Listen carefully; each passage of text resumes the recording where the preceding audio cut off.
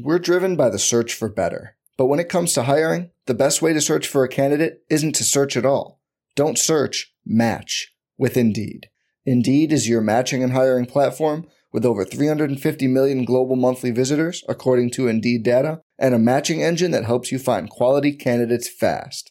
Leveraging over 140 million qualifications and preferences every day, Indeed's matching engine is constantly learning from your preferences. Join more than 3.5 million businesses worldwide that use Indeed to hire great talent fast. And listeners of this show will get a $75 sponsored job credit to get your jobs more visibility at Indeed.com/Blue Wire. Just go to Indeed.com/Blue Wire right now and support our show by saying you heard about Indeed on this podcast. Indeed.com/Blue Wire. Terms and conditions apply. Need to hire? You need Indeed. Tax day is coming. Oh, no. But if you sign up for Robinhood Gold's IRA with a 3% match, you can get up to $195 for the 2023 tax year. Oh, yeah. Sign up at Robinhood.com/boost by tax day to get the biggest contribution match on the market. Subscription fees apply. Investing involves risk. 3% match requires gold for 1 year from first match. Must keep IRA for 5 years. Robinhood Financial, LLC, member SIPC.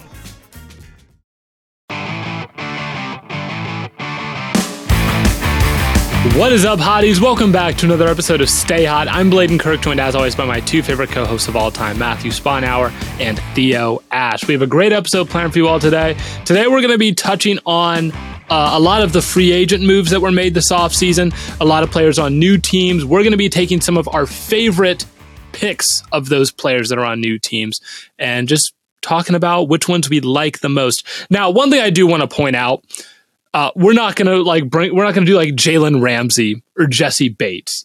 And I'm glad that we all kind of made the note to not pick those guys because yes, they're positive additions, but they would have been good fits on any team.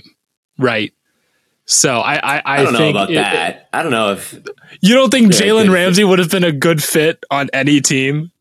Maybe if you feel like he's a particularly good fit on Miami, then you could say him then. I suppose. I don't know. It feels more interesting to be like, this team had a very glaring need. They went out and got a good player, maybe not like the best at their position or like one of the top 3 players at their position, but like this is still a very good addition.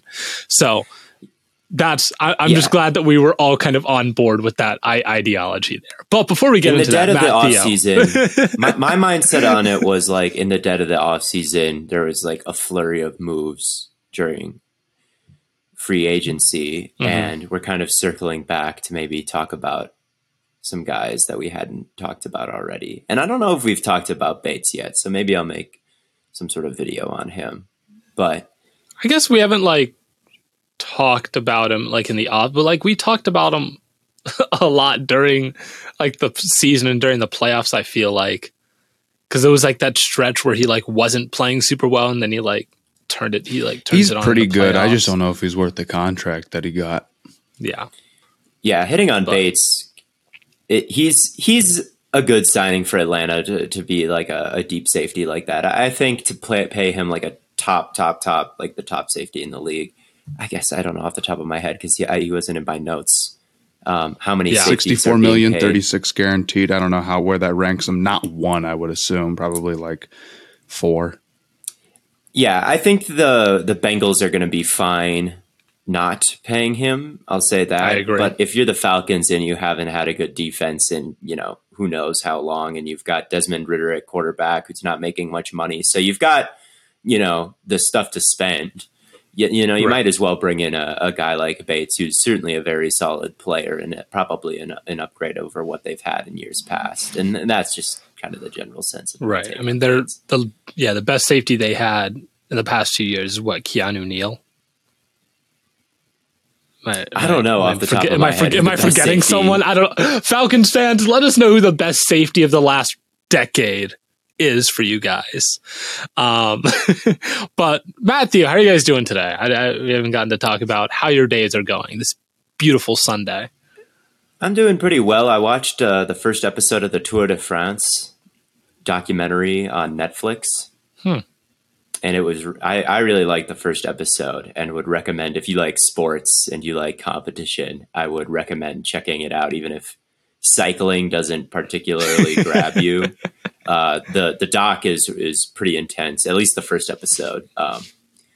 Definitely got me hooked. After just about like 2 minutes of watching, I was like, oh yeah, this is going to be pretty cool. So it's all about last year's tour, and then this year starts on the 1st. So it gives you kind of a breakdown of all the teams, I guess. And then I guess you can kind of pick who to root for come June 1st. And I think that the profiles on the competitors and the teams seem to be very well done. And I was very invested. So that's my little TV recommendation to start off the episode. That's neat. I've been thinking about, if I was going to get into another sport, it would be like Formula One racing. I just think like fast cars are just so cool. They're There's just a lot so of sports Twitter that cares about Formula One, and I think Netflix has a documentary about F1 racing. That's what I heard. They said that because I tweeted about it, and someone was like, "You need to watch this, and it'll give you like a really great intro." So that's why I brought it, because they have the same thing. I think the Tour de France kind of follows the same beats in terms of how it's structured. It feels like, and I don't know. Maybe if you're really into cycling, I was talking to Twitter user sports tweeter Matthias about the doc, and he's very much into cycling. Okay, and he said there were some storylines that he wanted to see that got missed in the doc. Oh, gotcha. But like, I don't know that, right? Like, I don't know. I don't care. You can withhold any information you want from me, and it's not like, oh, I wish I was there, because I don't know it. So, as an extreme casual, I thought it was cool. But F1, I know Verstappen. That's about the only driver. I don't know anyone. I just know cars go fast and it looks cool. Verstappen, or however you pronounce it, is the best of the F1. Drivers. Okay. This I know. Got you. Matt, how are you doing today? Doing all right. I went out and saw the Reds game on Friday. Got to see Ellie De La Cruz hit the cycle in person, so that's pretty sick. Nice. What does that mean? I actually have no idea. I saw people tweeting about that. I have no idea what that means. It means you hit a home run, a triple, a double, and a single all in the same game. It's only happened 300 odds, like some odd times. That's crazy. So, I mean, and it was... They won 11-10. They've lost the last two since, but Atlanta's a good team. So they're a lot of fun. They're a dope team to watch. I've been to 2 games this year, and both of them have been 5-run comebacks. So they're nuts. You're lucky. Ellie, you need to go to all the games. We're lucky. We're going next week, aren't we? Yeah. So, well, if you guys want to talk about some actual football, talk about some free agency moves that we like, some fits that we like across the NFL, we're taking a look at NFL players that are on new teams. Theo, why don't you start us off? I'm actually surprised that you have Marcus Davenport here. That shocked me. I was more interested in the signing more than I think it's a great fit. I did not quite pick my players to break down in the same way you did, where it's fits that you like. It's kind of fits that I haven't totally studied yet. And watching Davenport and his 0.5 sack season, I definitely think that he outperformed that number last year with the Saints. I think that he looks very powerful. He's a little bit like Tyree Wilson, really. Like Tyree Wilson and Marcus Davenport were not all too dissimilar coming out of their respective schools in their respective years. And, you know, Wilson went, 7th overall, 6th overall, something like that. Right. And Davenport went a little bit later, but the draft capital given up to get him was probably about the same, considering the Saints traded up a first-round pick to take him. And he's real powerful, and he's got really long arms. And when he locks his arm out, I mean, offensive linemen can't really reach him at all. And then he has a powerful bull rush. And from that position, he can disengage. And his pressure numbers over the past couple of years have been better than the sack numbers. But it's been a lot of years, and the sack numbers have never really come. So at this point on the second contract, you know, you're wondering if they ever will, because in terms of bend, I didn't see much of it at all. And when you can't really threaten around the outside, it's tough to be a, 10 plus, 11 plus sack a year guy. And I just don't know if that's really there for him. In terms of his run defense, I don't think he's particularly twitchy. So it's like he might be able to stack, but to shed and then get into the tackle in one quick motion. I think that he can do it. It's just not, he's not one of the best at it. He's not like notably quick for how big he is, which you might expect for someone who is a first round pick like that. He's about exactly as quick as you think he is when you just look at him on the field. Yeah, I've got to say, Theo, I'm not too excited about how this bodes based on what you said. I know. So far. He had 0.5 sacks last year. 0.5. He played a bunch of games. He didn't even get one. All right. So like, there's not going to be this, he's going to be his best season yet, and he's great at everything, and it was a total fluke. Like, there's some real weaknesses to him, but he does have, like, the power is notable. Like, it really is, I think, strongly above average. And he's got a couple moves. It's not elite. And the counters, I think, could use some work when the first thing doesn't fail. But when he really is going into it, like, I'm going to chop the hands away, I'm going to cross chop, something like that. Like, he's got that in there. So between that and the power, I think that there's just enough there to be, more than, he had 9 sacks before, and his pressure rate has been a lot higher in the past. And in Brian Flores' defense, I think that if you were to move him around and put him over guards more than the Saints did, I don't think that's a bad idea, because if you're going to be rushing a guard, I feel like the bull rush and power is more of what you're looking for from a guy who lines up kind of everywhere. And I do think that he's got the strength to do it. So I think I like him to bounce back from a disappointing 2022 season with the Vikings in 2023. I think that he is powerful enough to be a kind of a chess piece that can play inside and out. As far as the contract goes,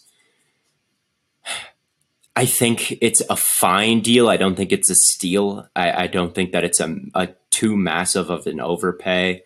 And really, I think after watching him, I thought this is a fine piece to a defense. And it's not really a hot take either direction that he's a steal or, he is what his 0.5 sack season is. I think that he's a downgrade over Zadarius Smith, but enough to be a good starter or a fine starter in that spot. And I think I was a little bit confused about how the Saints rotated last year, because towards the end, it was not him and Jordan out there at the same time. Cam Jordan, that is. It was like Cam Jordan and Kapagsa. I don't know how to, number 90. I don't know how to pronounce his last name.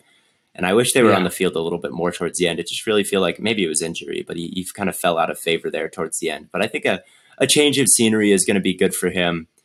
He's got the inside-out versatility that I assume Flores is going to take advantage of, although I wouldn't want him dropping into coverage, I don't think. I think maybe if it's a pass rushing down, like put him at – I would want him have someone else drop, not him, Danielle Hunter or something. I don't know. But I think it was a perfectly acceptable signing, and it's not a really crazy take or anything like that, but I watched it and I was like, okay.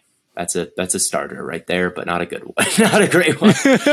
I think that's a very bold take. I know. I know. I'm a little disappointed because I saw that and I thought you were hyping up Marcus Davenport once again, and I was ready for it. And now you come on to this podcast and you just say he's okay. Have a little bit of faith. His power is real good. It's just there's a certain amount of bend that you need as a pass rusher to be an elite one, and I just don't think that he quite has it. And I think if his moves really develop, like if he can really get the counters down, but it's like they're not really there. So do you think Tyree Wilson has that bend? I think he has a little bit more than.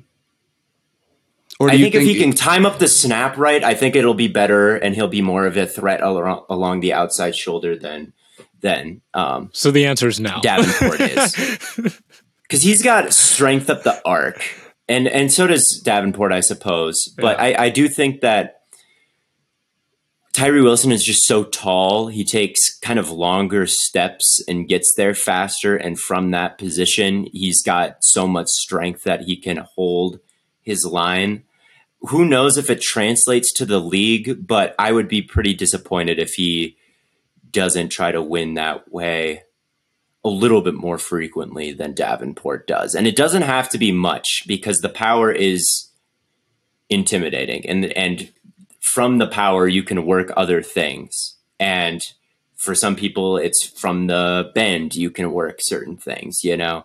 And I think that I think with Tyree Wilson, there will be just enough of an outside threat if he can time up the snap better and eliminate all the false steps that he takes to threaten that way and occasionally win that way. That'll never be his game. Certainly it's possible that he ends up just like Davenport and it never really comes and he just is a power guy over and over and over again. And it's like, he doesn't have it. That is absolutely in the range of possibilities for him, but I'm hoping that there's a little bit more there. And I think there can be. I think PFF compared him to Davenport, and I read it was It doesn't surprise me if you look at their scouting reports. It's about the exact same. And yeah, it's certainly someone that I thought of as like length and power. Yeah. Wilson is a bit more of I think he's even longer than Davenport is. He's not quite as stocky. He's like taller and leaner, it looks like. And Davenport is a little bit more thick. He's thicker. Today's episode of Stay Hot is brought to you by our friends over at Oakley. Express your style and build a look that's made for you. Listen, when I used to play golf, I was always rocking Oakley, whether it be visors, whether it be glasses, whether it be gloves. So you always got to trust Oakley, man. And they're really changing the game out here. And it's time to discover a whole new world of possibilities. Do you run, golf, train, or maybe you just want to look like your favorite athlete, Lamar Jackson or Justin Jefferson? Then you need to get yourself a pair of Oakleys today. Here at Stay Hot, we're all about look good, feel good, play good. That's why Oakley is the perfect partner for us. We don't leave the house in the morning without our Oakleys. And with summer just around the corner, that means you need to upgrade your sunglasses game now. Did you know that Oakley even offers prism lens technology? Now, what is that, you might ask? Well, it's a proprietary technology unique to Oakley, perfectly suited for both peak performance and everyday settings. Want to know more? Well, you can head on over to Oakley.com and do your own research. And while you're there, go ahead and get yourself a pair of everyday glasses that'll be sure to change your look for the better. When you wear Oakley, there really is more than meets the eye. Don't trust me. Try for yourself. I've worn tons of sunglasses brands in my life, and I can assure you Oakley is not only the best looking, but the best quality out there. Theo always mentions how they literally change the colors in your everyday world. It's crazy. So head on over to Oakley.com for more information today. That's fair. I'm shocked that you just came and you're just like, yeah. Yeah, he's fine. He'll probably I would expect him to line up so 3 weird. tech plenty of times over guards plenty of times. And I would expect, if I was the Vikings, 7 sacks and a pressure rate in 10-11%. I think that's probably a valid expectation for him, which is a pretty good defensive lineman. It's an improvement from last year for sure. It's not, because they had Za'Darius to do that last year, but Za'Darius demanded a trade. I'm saying it's an improvement from Davenport.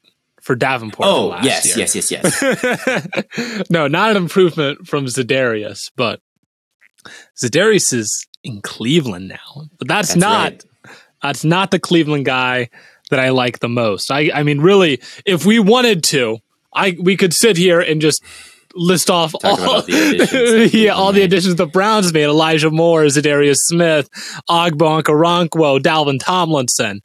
But the guy that I like the most is the last one. They did have a great offseason. I think Dalvin is the biggest impact addition, though. I cannot remember the last time the Browns had a really good interior defensive lineman. So I'm really excited to see how this season goes, especially obviously, the impact that he's going to have is an anchor in the run defense, and he's going to be able to push guards, which we haven't had in a long time. He's going to be able to move people around and make his own direct impact in the run game. But also the impact of we have really small linebackers, right? JOK is really tiny. He's not really going to be able to shed blocks quickly and like disperse second level blockers. But if Dalvin Tomlinson can take up those guys and can eliminate those guys from getting to the second level, then all of a sudden that makes JOK's job easier. I mean, just Yes. Like across the board, he's going to completely change the defense. I've never been more excited. Like the Browns defense should be. They killed the offseason, but they should be who ferocious. did you pick as your player to talk about? That's Dalvin. Wait. It was Dalvin. Oh, you did pick Dalvin. That's right. Yeah. You did pick Dalvin. Yes. So that's why I just we were went on on a that tangent rant. about the Browns. I apologize. No. This is in the No, rundown. The pivot was so smooth that it was so smooth. I didn't even notice. You know? But keep going about Dalvin then. he's like, no, keep going. No, when I think about like the Browns' run defense and all it was like the worst in the league last year. So the one thing that they really needed to add was a high level interior defender, and they added Za'Darius and they added Okoronkwo and they added who's the safety they added from Kansas City, Thornhill. Yeah, Juan Thornhill. And I don't have any like negations with those additions, and I don't have any negations with the addition of Elijah Moore on offense either. But it's bringing in Dalvin, like I would have brought him in for like almost any price point, almost any, not literally any, but almost any price point. And I would have been happy with it because we just like literally we just had no other juice at that spot at all. So. Yeah, and Za'Darius was even better than Dalvin was last year. Like Dalvin Tomlinson, as far as the Vikings and the Browns go, if we're talking about the Vikings getting Davenport and then trading Za'Darius to the Browns, and that kind of fits with both of our topics here, Za'Darius is definitely more of a hooper than Marcus Davenport is. Like Za'Darius is a guy who can break out some spins, and he's someone who has a bit more moves, I feel like, and is a little bit more of an exciting watch than someone who's bull rush, and he had a bunch of sacks they'll be last doing year. I mean they'll be doing different things, right? I expect Za'Darius is going to fill the role that Clowney was supposed to be doing, which is to be a complementary pass rusher to Garrett. Right. Mm-hmm. Because Clowney wasn't really doing that, especially not last year. But Dalvin Tomlinson his number one job, fix the run defense, like right away. Like that is the number one focus that I have with him. That's all I have on that. Dalvin's going to be a great addition. Matt, I'm not surprised to see Mr. Von Bell on this list for you. Carolina Panther. Tell us about him. Yeah, I thought it was a really good addition for them. Bell is kind of a do-it-all strong safety, I'd classify him as. He can line up in the box. The Bengals blitzed him a fair number of times. He lines up against tight ends relatively successfully. If he's too high with somebody else, he's pretty good. The one thing I'd say is you don't really want him in single high. He doesn't quite have the range to do that consistently. But if he gets put in that situation, it's not, a guaranteed disaster or anything. It's just you don't want to regularly line him up there. But what makes me excited about this fit for the Panthers is that I think he opens up Jeremy Chinn to do a lot of the stuff that Jeremy Chinn is supposed to be doing. And this was kind of the challenge for the Panthers going into this offseason, is that they're changing what they're doing on defense. They're going from a 4-3 to a 3-4. And a lot of the guys that they're getting are sort of just people to fill a new role that they didn't have somebody filling before because, again, they're going to a new system. And while Bell, I guess, doesn't really fall under that category because a safety is a safety kind of regardless of what you're doing in the front seven.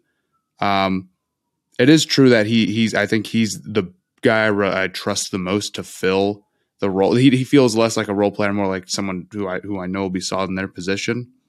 And I think Jeremy Chin is going to be able to move down towards the line of scrimmage and do the stuff that he's supposed to do more because of it. Because last season he was away from the line of scrimmage the most he'd ever been.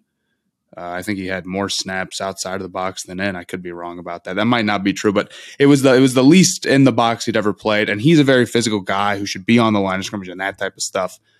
So Bell, I think, just fills a role that they need filled and opens up other guys to go do what they're supposed to be doing. And I think that's probably the definition of a good fit.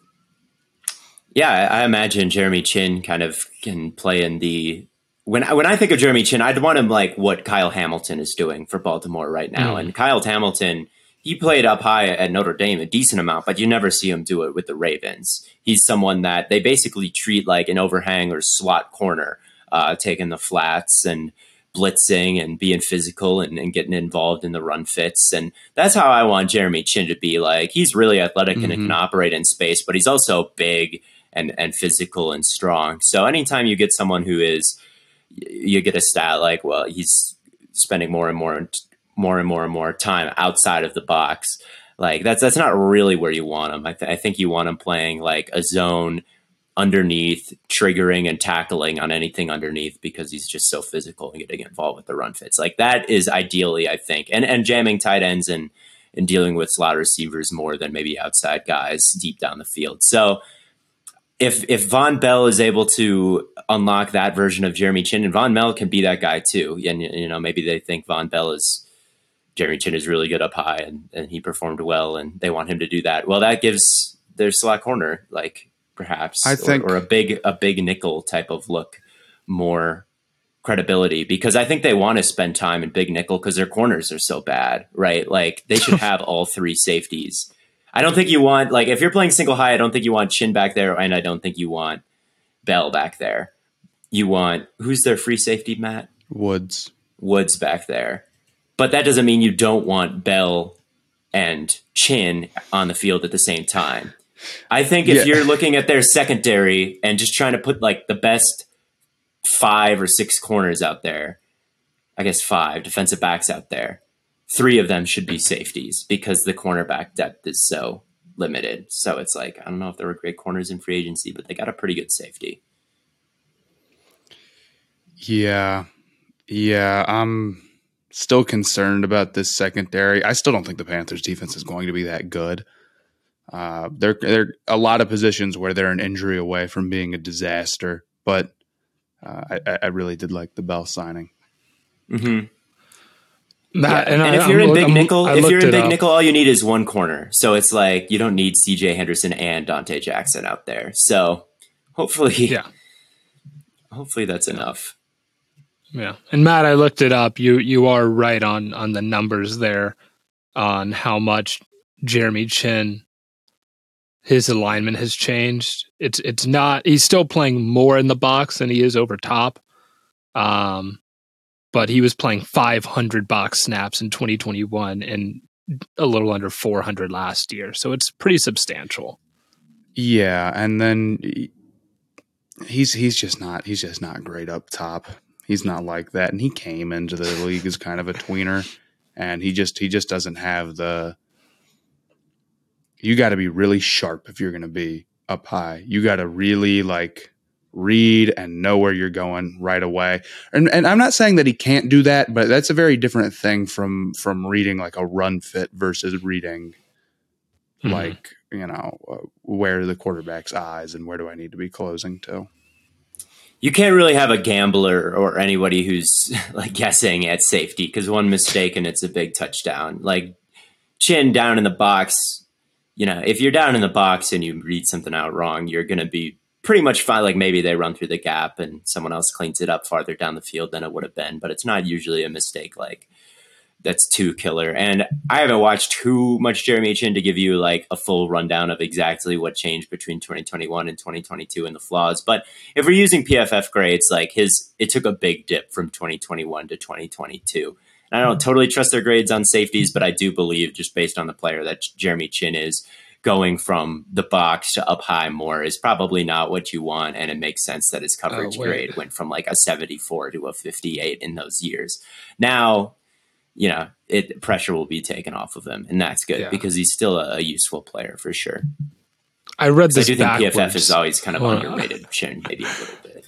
I read this backwards on his alignment. So it was 390 box snaps in 2020, 510 in 2021, 174 box snaps in 2022. That's really low. He was banged up. No? Yeah, but even like just compared to like his free safety snaps, they were like at the same level. And then he played most of his snaps in the slot. Okay. Yeah. So hopefully that'll change. Right. Theo, your next guy, another shocker from Theo Ash NFL.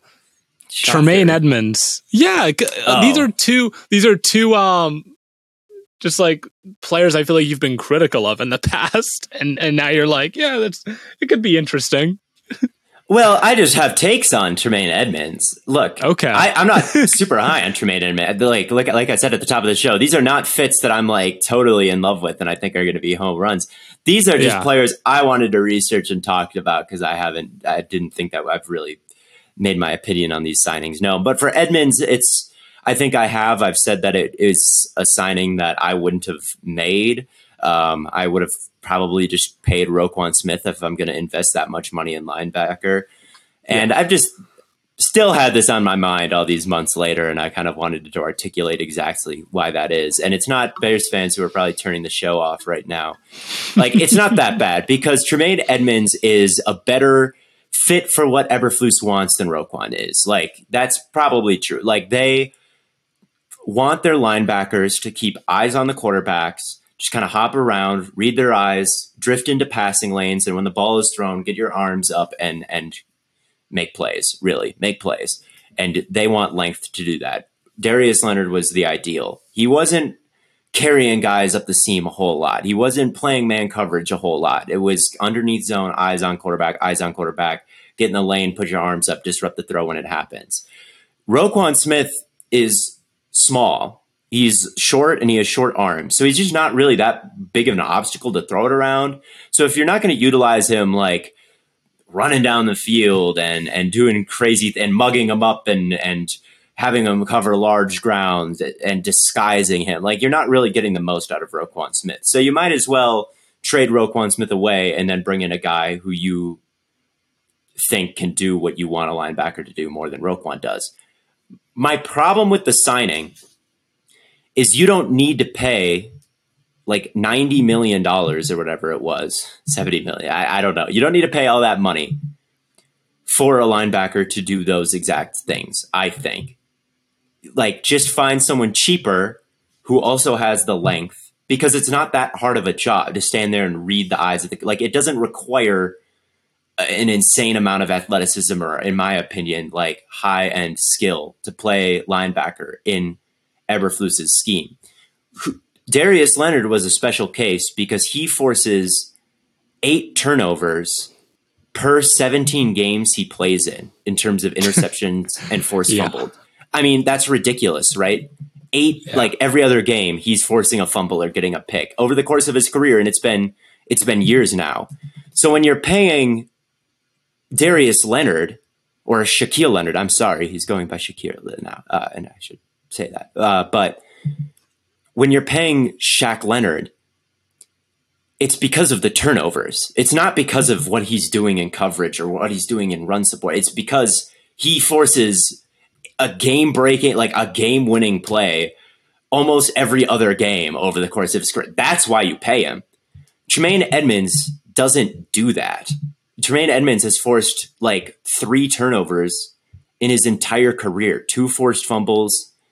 I'm sorry, he's forced 7 in his whole career, which is, you know, I guess a fine number. I mean, I don't particularly always think of like production on the ball for linebackers is like the main thing. But when it's as notable as Leonard, I think you have to stand up and take note. But with Tremaine Edmonds, it's not happening nearly as frequently. And maybe they think they can teach him to create more turnovers. But if you can teach him that, why do you need to pay like all that money for him? Why not draft someone? And maybe it was just a weak linebacker class and they just didn't like anybody and they just needed a linebacker more than anything in the world. But I think if you have Roquan Smith and there's not really another Darius or Shaquille Leonard out there, like I would just probably adjust the scheme instead of paying a bunch of money for a more mundane linebacker. And so that's my thoughts on the thing. I think it's fine. I think it's a good scheme fit. I just don't think linebackers are like super crucial in that scheme unless they're creating turnovers at a rate that Darius Shaquille Leonard is doing. That is kicking my ass. So Theo, can I ask you this? If your argument is that you think that skill set can be found for cheaper, do you have a player in mind that fits the frame of Tremaine Edmunds, but maybe would be a little bit more low profile and wouldn't cost as much? Jack Sanborn, the guy on the team who played pretty well last year. I don't know how long he is, but like if I'm them, I might sign TJ Edwards, and then I would probably just have rolled with Jack Sanborn, the guy on the team who took over after they traded Roquan in the middle of the season. And I guess his arm length and wingspan is also real short, so he wasn't quite what they were going for. But I don't know. I just think like the only linebackers that I can think of with that kind of length is like Fred Warner and Edmunds. You're right, but it's like, how much are you paying for length? You know, like I would adjust the scheme if you really need length. It just is such a departure of what we heard after the Roquan trade. It's like, oh, you know, linebackers, we've done studies on positional value and linebackers aren't one of those guys that we need to pay. And then they're like, well, we'll give a bunch of money to Edmunds. And it's like, well, what is it? Because I kind of agreed, like, okay, if you're going to ship out Roquan because you don't think you need a middle linebacker to have an elite defense, fine. But then why are you downgrading? And Bears fans keep being like, well, you know, we got a second and we're paying, you know, just as much money for a scheme. It's like, I guess it's good that you got a second, but that's a separate transaction than signing Edmunds. You're still wrapping up tons of money in the linebacker position for what I believe is a less talented linebacker. And then Roquan went to Baltimore, and Baltimore ran a defensive system where it's like he's running all over the place. He's mugged up. He's blitzing. He's covering guys in man. Like he's doing all these different things and playing Mike and being closer to the passing strength. And he turned their defense around. Like the numbers after Roquan Smith joined were like fantastic, and he made second team All Pro or whatever it was. It's like I think a really good defensive coordinator should just play more like that when they have a guy like Roquan Smith instead of, you know, trying to force him in a round hole when he's a square peg, and then paying a bunch of money when it's like you were kind of on the right track with trading him away. That like linebacker isn't crazy valuable in the scheme unless they're creating a lot of turnovers, which Tremaine Edmunds doesn't do. So yeah, it's just a confusing signing, and I think it'll go fine. Like I think Tremaine Edmunds will be like better than the alternative, but I just don't think it's a super efficient use of money, and I don't track their logic. So that is my take on that situation, just fully laid out. I think it'll go fine too. That's the thing. It's like, it's going to be fine. Like he is what they ask him to do. Like he was fine for the Bills last year, but could that money have been spent better, like on an edge rusher when their front seven is so bad still and their pass rush is so bad? Like probably. I'd rather see something like that, a trade get made and a contract given out. Like, I don't know, but to give it to an off-ball linebacker just because he can clog a passing lane and read an eyes, it's like, I don't know. I think you could have spent less money on that and then more money on the edge instead of vice versa. So that's my take on it. I mean, I'm not gonna disagree with you. I don't know. I just think I just don't know if you would have found a player that they were really looking for. I think maybe they just got to a point where like, this is ultimately what we was like. You can have like a take on like the linebacker position early on in the season and be like, okay, we don't need to do this. But then when you're actually looking at what you want at the linebacker position and then realize that you're going to have to pay that price point to get there, it might contradict what you said earlier. But then what? Are you just going to like fall victim to sunk cost fallacy and have like no one? So I don't know. That's just kind of a tough eval for me. Yeah, But I just think the next guy, if you're gonna trade Roquan Smith away because you don't think linebackers are like super valuable, Right. why would you then turn around and sign Tremaine Edmonds? they probably just like changed their mind. They like realized they needed Well, something. if they're changing their mind Yeah, in like right. 4 months, then they're stupid. I guess. I agree. I'm I don't think tr- what Edmonds does is that valuable, and he's a good player. But this is kind Right. of like, yeah, like, okay, people view it as like Roquan, and we got a second. We got rid of Roquan, and we brought back somebody as good as Edmonds. I think Roquan's better, and I think it's like opting to take on a draft pick for the sake of like going from somebody who really is like maybe like the number 1 or number 2 at their position to somebody who is really good but screams being the type of guy that's getting like the top end contract who is only pretty good. And that's like the number one thing you want to avoid when you see guys in free agency. Typically it's this guy's pretty good, but you have to give him the top end contract and they're not quite like tier 1, you know? yeah. I also the Bears have the Bears analytics. What was that photo? The Do you remember cylinder. what I'm The talking cylinder. Yes. The cylinder? Yeah. I do remember the cylinder. Don't question the Bears analytics cylinder, I say. I guess that's true. They've got a cylinder and I just have whatever I have. I don't know. But like, I think Bears fans, if they didn't sign Tremaine Edmonds and they were rolling with Jack Sanborn and TJ Edwards right now, I don't think any Bears fans would be like too disappointed by that. Like they would have found a way, just like they were doing after the Roquan Smith trade. Like this is where their logic was at. Like Sanborn has flashed, TJ Edwards is underrated and like was a good bargain, which I agree with. TJ Edwards is not a crazy athlete, but he's smart. And if I want him, he's good. Like I've seen him make some crazy plays where he's just like standing there. The quarterback makes a decision and flips his eyes and cocks back to throw. And TJ Edwards is on it like that. Like TJ Edwards is pretty good at this, I think. I thought that was a value signing for the Bears. And if it was just them and Sanborn, every Bears fans it would be very easy to convince yourself, like, we traded away Roquan, we got a second, the linebacker position is fine. It's not a premium position in the NFL. We have $70 million to spend elsewhere, you know? Mm-hmm. But instead, it was kind of this about face that I just don't quite understand. But maybe he's all pro. I don't know. He is the longest, tallest linebacker there has ever been. So. Right. Edmonds does have his strengths.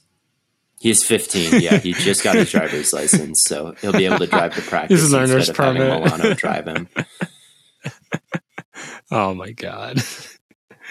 Anyway, the next guy that I have is another Vikings deep heart, Eric Kendricks to the Chargers, and he was a little bit underwhelming in coverage last year. Or I guess a little bit inconsistent, which that's not good. Not exciting to see. Right. As he enters 31, it's like you're not very excited about that. But I think as a run defender, he still has some juice, which the Chargers could still definitely use. And I think he's still like strong enough to just like bully blockers, and in the box, and take down offensive linemen and shed off, like push pull. And I think he's still like smart enough as far as like a football IQ standpoint to be a positive add to their linebacker room, because I don't know who else they would have, because they lost. Who did they lose? I'm trying. I can't.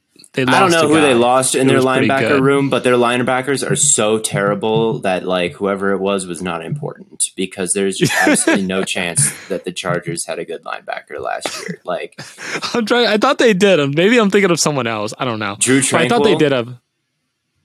No, Drew Tranquil is terrible. Van Noy. Maybe he's Van, but Van Noy is not really like an off-ball backer. The same way. No. Well, those are the only two that they lost, so you got to be thinking of one of those two. Okay, then I'm thinking of a completely different scenario then. Anyway. Troy Reeder, which you shouldn't be thinking of. Derek Tuszka. Just stop. Damon Lloyd. Yeah, their linebackers are terrible. Is the point? Anyone they have had, Eric Kendricks, I think, will be a massive upgrade over. It is like, I think it could be almost like a Bobby Wagner if he's going downhill in pass coverage, but he still has like the IQ and run defense. But I think he's still a better athlete than Wagner is at this point. So I still don't think it would be a total negative. And I also, how much can we really how much of like an analysis can we really do on Eric Kendricks' coverage given Ed Donatell's defense last year? Like how much of that is Eric Kendricks and how much of that is the defense? Is the defensive scheme? I guess. I think I'm not really moved by the Eric Kendricks signing for the Chargers. Like, I don't think he was ever an elite run defender, and I think he's gotten worse over the years. Like, and they just need run defense. Like, they need a spine of their defense. And to me, what would really move me for the Chargers if they could make a move for someone like Demario Davis, or if the Saints were willing to move off of him, or someone just a little bit more physical in the middle of the defense. And it's like, I just don't think Eric Kendricks fixes that description. And like, maybe he teaches, and maybe they're just bringing him in to be a teacher for Kenneth Murray, but Kenneth Murray has been That's true. really bad to the point where it's like, I don't think a few words from Eric Kendricks is going to fix it. I don't know. Like, yeah, it's like a $30 million. I don't even know what his contract is. I think their problems are going to be about the same. And I think if they can't sign Drew Tranquill, like Eric Kendricks maybe keeps it about the same, because then if they didn't sign anybody, it would be Kenneth Murray and who else, and it can't be that. It cannot be anybody worse than Kenneth Murray. Yeah. But it just seems like they're kind of standing pat. I don't know. I think Eric Kendricks at least provides you some true like sideline to sideline athleticism, like speed, that I don't think they really had before. So even if you're like, well, he's not like this true Demario Davis linebacker, like where he just like barrels downhill, maybe not, but he still gives you a little bit of, he still gives you like the athleticism and I think the vision to still make plays in the run game that they just like otherwise do not have. Like, I still think it could be a net positive addition for them just because of the skill set that he brings. Mm-hmm. But okay. Yeah, I could see that. He's smart. I mean, he's definitely a very intelligent player. So it's like, and at the very least, he's if you're a Mike linebacker, has that intelligence, all that does help the defense. Like the one, like I've been ultra critical of Anthony Walker, but I was talking to some Browns fans recently, and I've dialed back on that because they're pointing out like what Anthony Walker adds that you don't really see is like he's a leader on the defense. He's telling people where to go and where to be. And like JOK isn't doing that, right? Even if you think JOK is a better player, you need Walker on the field to be that vocal leader, to be that quarterback of the defense. And Eric Kendricks. I mean, we talk about the Bears analytics cylinder. From that same video, they laid out their most important traits from every position, and for linebacker, one of them was leadership, communication skills, and that's something you say you wouldn't get that from JOK. It's like, I don't know, would we get that from JOK? I have no idea. Well, actually, I'm not gonna say if we will get that from JOK, but like if from the perspective of like he was a rookie and now it's like, but yes, so you wouldn't expect him to come in right away and do that. Understanding defenses and getting the defense set and knowing where everyone can be. Yeah. Like if you can, as a linebacker, just eliminate a few mistakes a year and get everybody pointed, like that is valuable. And it's something we can't know. And Eric Kendricks is making more money than Drew Tranquill. Like Drew Tranquill did not demand as much money as Eric Kendricks did on the open market. So hypothetically, they're upgrading in some way, even though I don't think Eric Kendricks what is Kendricks' contract? I think it's 6 years, $6 million a year for 2 years. So about $13 million all said and done. So, yeah, it's a fine signing, but I don't think it fixes their issues. I don't think it's a marquee signing at this point, but it can't really get worse than Chargers linebackers play. So it can't. You're right. It can't get worse, Matt. Matt, you have Theo's former Offensive Player of the Year pick, Darren Waller. Oh God, why you calling me out like this? Going to his former 2-15 team, I believe. Oh, come on. Yeah. I'm a big fan of Waller to New York. I think that there's a lot of good stuff that they can do with him. He's one of those tight ends where people will be like, actually, he's kind of a receiver. Like, he's not even really a tight end. And they're kind of right. He's like a big receiver, which is good because I don't think Vegas had quite the flexibility because of who they had to like move him around as much as I'm hoping the Giants will. And I think it's a big deal because you saw so much like the Giants just didn't have the guys to really stretch the field last year. Like Bellinger, right? Not a bad player. I mean, he's a 4th round rookie and he was starting and he went and did his thing. And there's, he does classic tight end stuff, but I mean, he had like 5 targets past 9 yards, past like 10 yards. And we know from Daboll's time in Buffalo, that's not what he wants to do with his tight end. He'd like to be able to get his tight end downfield and vertical and line him up all over the place because we know he did it with Knox. So now that you're getting Waller there, I just think it opens up a lot of things for him. And then there's also like the truth of like, well, if Daboll can scheme open so-and-so who isn't that good with the ball in their hands, and imagine Waller who is good with the ball in his hands. And it's like, yeah, I can't disagree with that either. So I'd say I'm relatively excited to see what they do with him. And I honestly would not be surprised if he is like I kind of view him as like wide receiver 1 on that team, like that's the guy. Yeah. So I think it's really exciting for him. And I think he's still super talented. So they really didn't have any downfield like weapons at all last year. So it was hilariously bad. Well, they had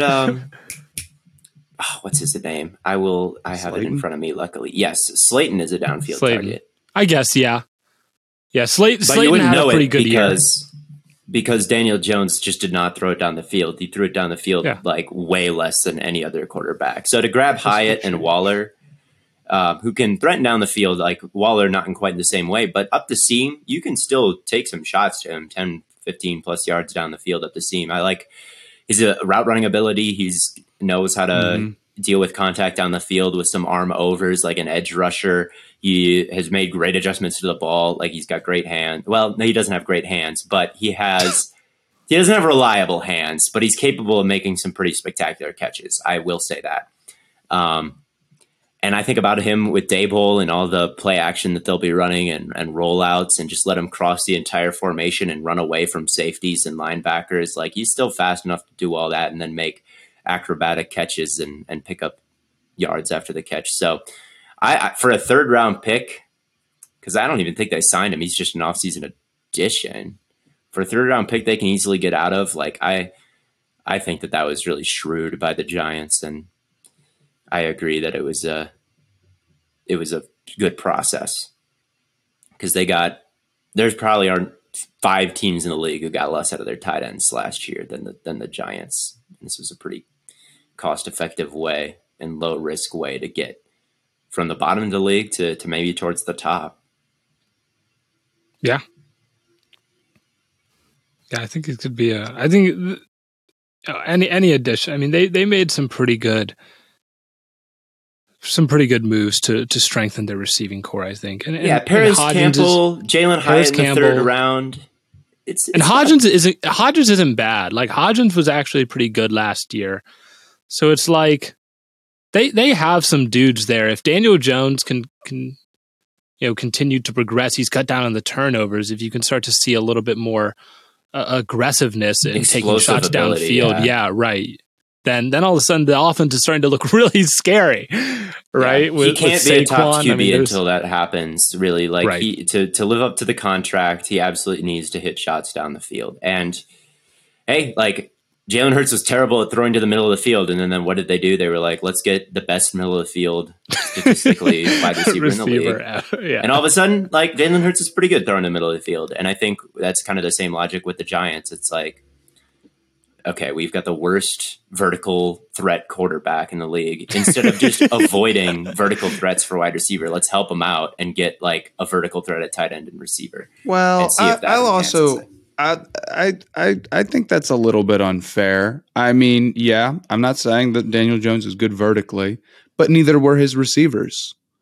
You know, how much of that is on those guys? It's got to be at least somewhat. The way I look at it is if Daboll can scheme open guys, you know, and you feel confident about just like getting people open who, you know, aren't super high level like talents or whatever, you might as well make those guys fast.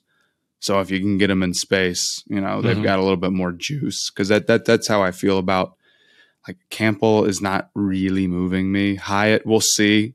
He could be good, but I don't want to put too much faith into a third-round rookie who I thought played a pretty limited role in college. So we'll see. I think getting any sort of receiving talent for the Giants is a big deal. Yeah, I think so too. And I think the focus on getting vertical guys is good, because you're right. Like, it's not all on Daniel Jones. I think some of it was, and I think some of it was. I think Slayton was a decent enough vertical threat. There are times where guys seemed open downfield and he was a bit too conservative, but that can get better with better players around him. Absolutely. Right. And it was definitely not having guys like that around was a huge part of it. So it's needed. It was a needed addition. And I think they did it in a cost efficient way, giving up 2 third-round picks for Waller and Hyatt, and then not giving Paris Campbell too big of a deal. And Paris Campbell can still be a nice piece of a depth in receiving core, core. You can get a little gadgety with Paris Campbell. You talk about guys in space making plays after the catch. Yeah, I kind of like Paris Campbell, but I digress. Ohio State legend. Theo, your next guy, Jawaan Taylor, Jags to the Chiefs. Yeah. Let's hear about it. It's a really good signing for the Chiefs. It's a really, really good signing. A signing that Theo likes. Oh my gosh. This one I liked more than Davenport and Tremaine Edmonds. Look, he was 6th in PFF's pass blocking efficiency last year. He was top 10 in that. And when I watched him, I saw a guy with long arms, with patience, with a good punch, and the ability to stay connected and kind of contort his body. The one thing about him, I would say from a negative in terms of pass blocking, is his explosiveness out of his stance. It's a lot of little steps instead of one big one. And I think that can kind of cause him to underset and be vulnerable to an inside counter, because he's got to, if you imagine there's an edge rusher threatening up the sideline, you didn't take a very big first step. So to reach the guy going around the arc, you've kind of got to turn your body. And when you turn your body, and if they counter back inside, you can get put in a bad position. And like, that's the type of move that worries me about Jawaan Taylor. But, you know, he's a tough guy to beat right through. Like, I saw in the playoff game, Chris Jones try to go through him, and he would lock up Chris Jones. There were times where he would snatch and trap him. So the bull rush, his arms would be extended from the defensive lineman. And he was able to kind of pull him down and use that leverage or balance against the defensive player. So yeah, just a real sticky player in pass blocking. And the Chiefs, you know, they got Mahomes and Kelsey, and they'll be pass. You need a lot of pass protection. So to go from Orlando Brown, who was 50th last year in this pass blocking efficiency stat, to someone who is 6th and upgrade like that, I think that's a big deal. The thing is, not a good run blocker at all. I think, like, when he would climb to the second level, Jawaan Taylor just never would make contact with anybody from what I saw. So, but it's like, it's the Chiefs, you know, they're not going to be running it a whole lot, right? You have Patrick Mahomes. Why not throw it 30, 40 times a game, you know? So I think it was a good pickup. Like, as an all around lineman, pass blocking and run blocking, maybe Orlando Brown has an argument, but as a pure pass protector, I think the Chiefs were able to upgrade. And we'll see about the other side, because I believe Donovan Smith is on the other side, and he was looking a little washed last season. So I don't know if Wiley and Orlando Brown, I don't know if they upgraded both of those two, but the signing of Jawan Taylor by himself was a good solution. And I think going from Orlando Brown to him was like a pretty fair gamble from the Chiefs. And they got Donovan Smith is not exactly a game-changing run blocker himself, no? I don't think he's a game-changing anything at this point. Last year was brutal. I feel like that might be interesting for them. It's definitely something to watch out for. Yeah. I mean, their interior is so good that they can still probably mask some things with like extra tight ends on the field and chips, and let's like, for the most part, let's just try to attack the A gaps. But yeah, you're right that the run blocking situation from both tackles is a little bit rough. So definitely something to keep an eye on in terms of ways to attack the Chiefs or weaknesses that offense has. Yeah, for sure. Well, we're getting down to it here. I don't know how we're doing on time, but my next guy We're at exactly 1 hour as you said that. Oh, wow. That's what are the odds of that, man? Anyway. But we won't be when you listen to this on the recording because we cut some yeah, stuff I'm sure out, I'm sure the editing will But we're at about an hour, so we're in a good spot. As far, yeah. All right. Well, my next guy is Cam Sutton from the Steelers to the Lions, and I was, and I think we all were really critical of the Lions draft because it was a really good corner class, and they didn't make an effort to attack that, right? They didn't get any of those guys, especially like the first round. They went with Jahmyr Gibbs and Jack Campbell. Mm-hmm. But, I do think that the additions that they made at the corner position in free agency were good. Cam Sutton and Emmanuel Mosley, and I still would have liked to have seen them add to that. But like Cam Sutton is a guy that I think the Steelers should have had high priority to keep around. And I think he said that he wanted to stay in Pittsburgh. So I know Steelers fans liked how he played last year. He's got quick feet, good hips. He does a really good job of like hanging with receivers through like staying close to the hip, right? He does a really good job at that. And he was pretty good at closing in and tackling on like underneath routes as well, like screens and stuff. He closes and gets underneath blockers pretty well. So like I like the Lions doing it. I like the Lions going out and bringing that guy in free agency. And I don't want to be like super critical and be like, oh, they have no corners now. They didn't do anything to improve their secondary. They did, right? Their safeties are better now. And they improved their safeties with Gardner Johnson, and then they got Brian Brandt in the draft, right? So then they get Cam Sutton and Emmanuel Mosley, to shore up their cornerback room. And all of a sudden it's a pretty good secondary from what it has been in the past, and I don't want to be too critical of just like completely negating that. So I am excited for what Cam Sutton brings to the table for them. Again, I still would have liked to have seen them add more in the draft, but yeah, they could use a dude, but they've got good depth. Right, I like Jerry Jacobs. They didn't get a superstar. Right, if they could get a dude at corner like a Jalen Ramsey, like one of those elite number one corners, and then like Cameron Sutton and Jerry Jacobs and Brian Branch and CJ Gardner Johnson and Kirby Joseph, like that all forms pretty good depth around them. But it's like, do they have one guy who you just don't have to worry about that they can put on an island and just leave alone? Right. No. And I think that's kind of what I would have liked to have seen them attack in the draft, as opposed to running back. Like if they would have drafted Christian Gonzalez and just rolled with, David Montgomery and someone else in the backfield, I would have felt a little bit better about this team. But Cameron Sutton, I don't know why the Steelers let him walk and then didn't really replace it. Well, they got Patrick Peterson, but I think the Steelers... Come on, man. The Steelers, how old is Patrick Peterson? Patrick Peterson was pretty good last year. It's just... He's really old. You're right. How old is he, man? He's old. They drafted Joey Porter Jr. I don't know. He will be 33 in a few days. Sutton was a good deal. Sutton was a good deal, and we'll see how it plays out with the Steelers. Letting him walk. They did address the position with a big signing and a big draft pick, but yeah, it was a good bargain for the Lions, and I think he was better last season than Okudah. He was a bit more consistent. Okudah maybe had the better high-end reps when he would do the two-handed jam and totally shut someone down, but week to week, Sutton was the better player. So to trade away Okudah and get Sutton, I think it was decent. Although Okudah, we'll see.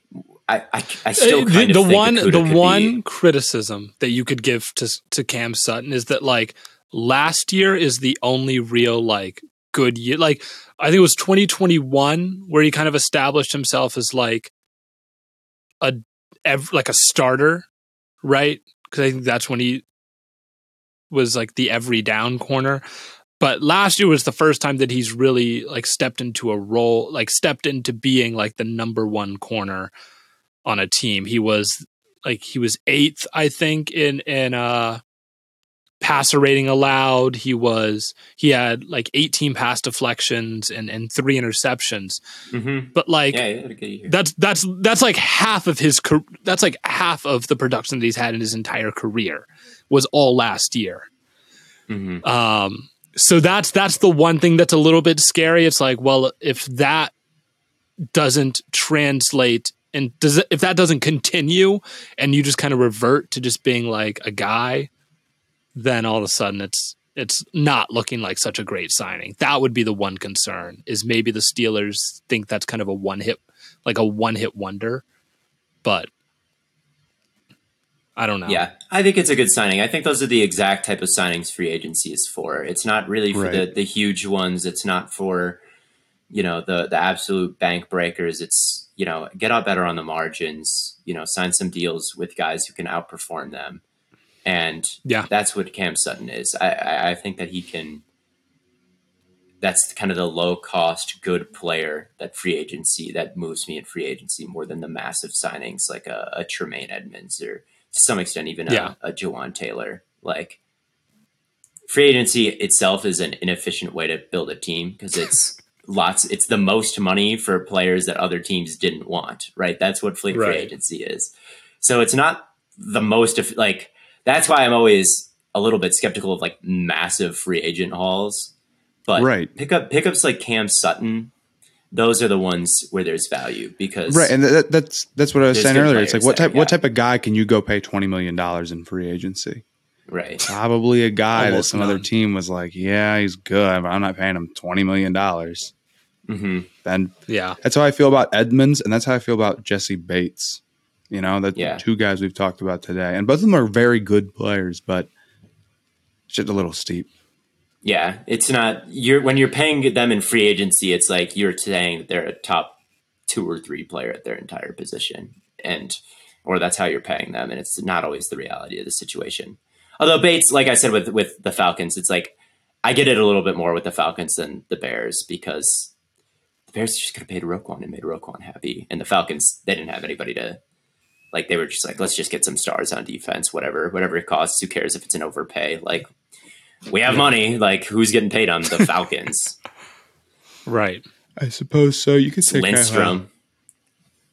Grady Jarrett, I guess. Getting paid. Ritter here in a couple of years, but yeah, they got to prepare for the Ritter signing. Ritter becomes the highest paid. We got to start clearing the books now. Well, Matt, you do a 1-year deal because next year it's going to prevent you're going to want Ritter signed now before he inevitably breaks out.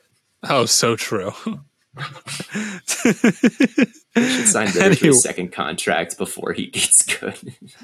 Before he gets good, and then you have to get a whole bunch of money. I think that's super interesting. I wonder, like, let's say I don't even know. Could you extend him now? Is that even allowed? I don't know. Not sure. I imagine you could if like both sides wanted to sign a contract. Like, I'd imagine I'll text Brad. Probably Spielberger could. I just don't know why you see it. ever would sign a rookie after one season for Like, either if he was side. okay. Because if you're the player, you would say, well, I can get better and get more money like later because contracts are always going up. So it's beneficial to wait if you're both the rookie and the team. But if you're the player and you don't get better, and then you're kicking yourself that you didn't take that deal. Well, who kind of did this is Jordan Love. Jordan Love signed a contract, and it's not his first year, but like they signed him to a second contract before they knew anything about him.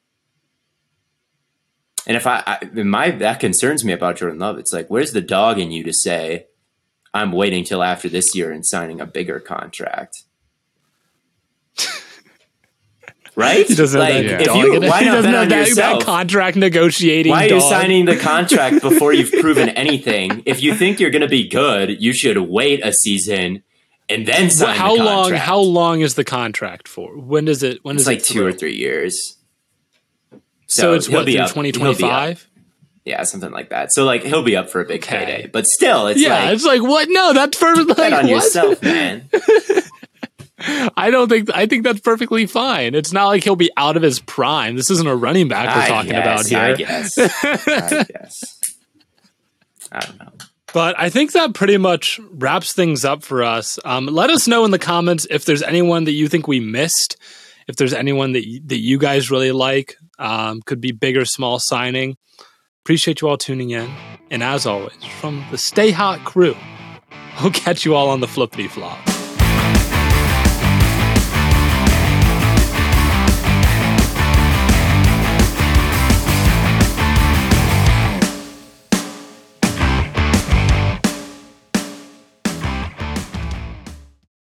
Without the ones like you, who work tirelessly to keep things running, everything would suddenly stop. Hospitals, factories, schools, and power plants, they all depend on you. No matter the weather, emergency, or time of day, you're the ones who get it done. At Grainger, we're here for you with professional-grade industrial supplies.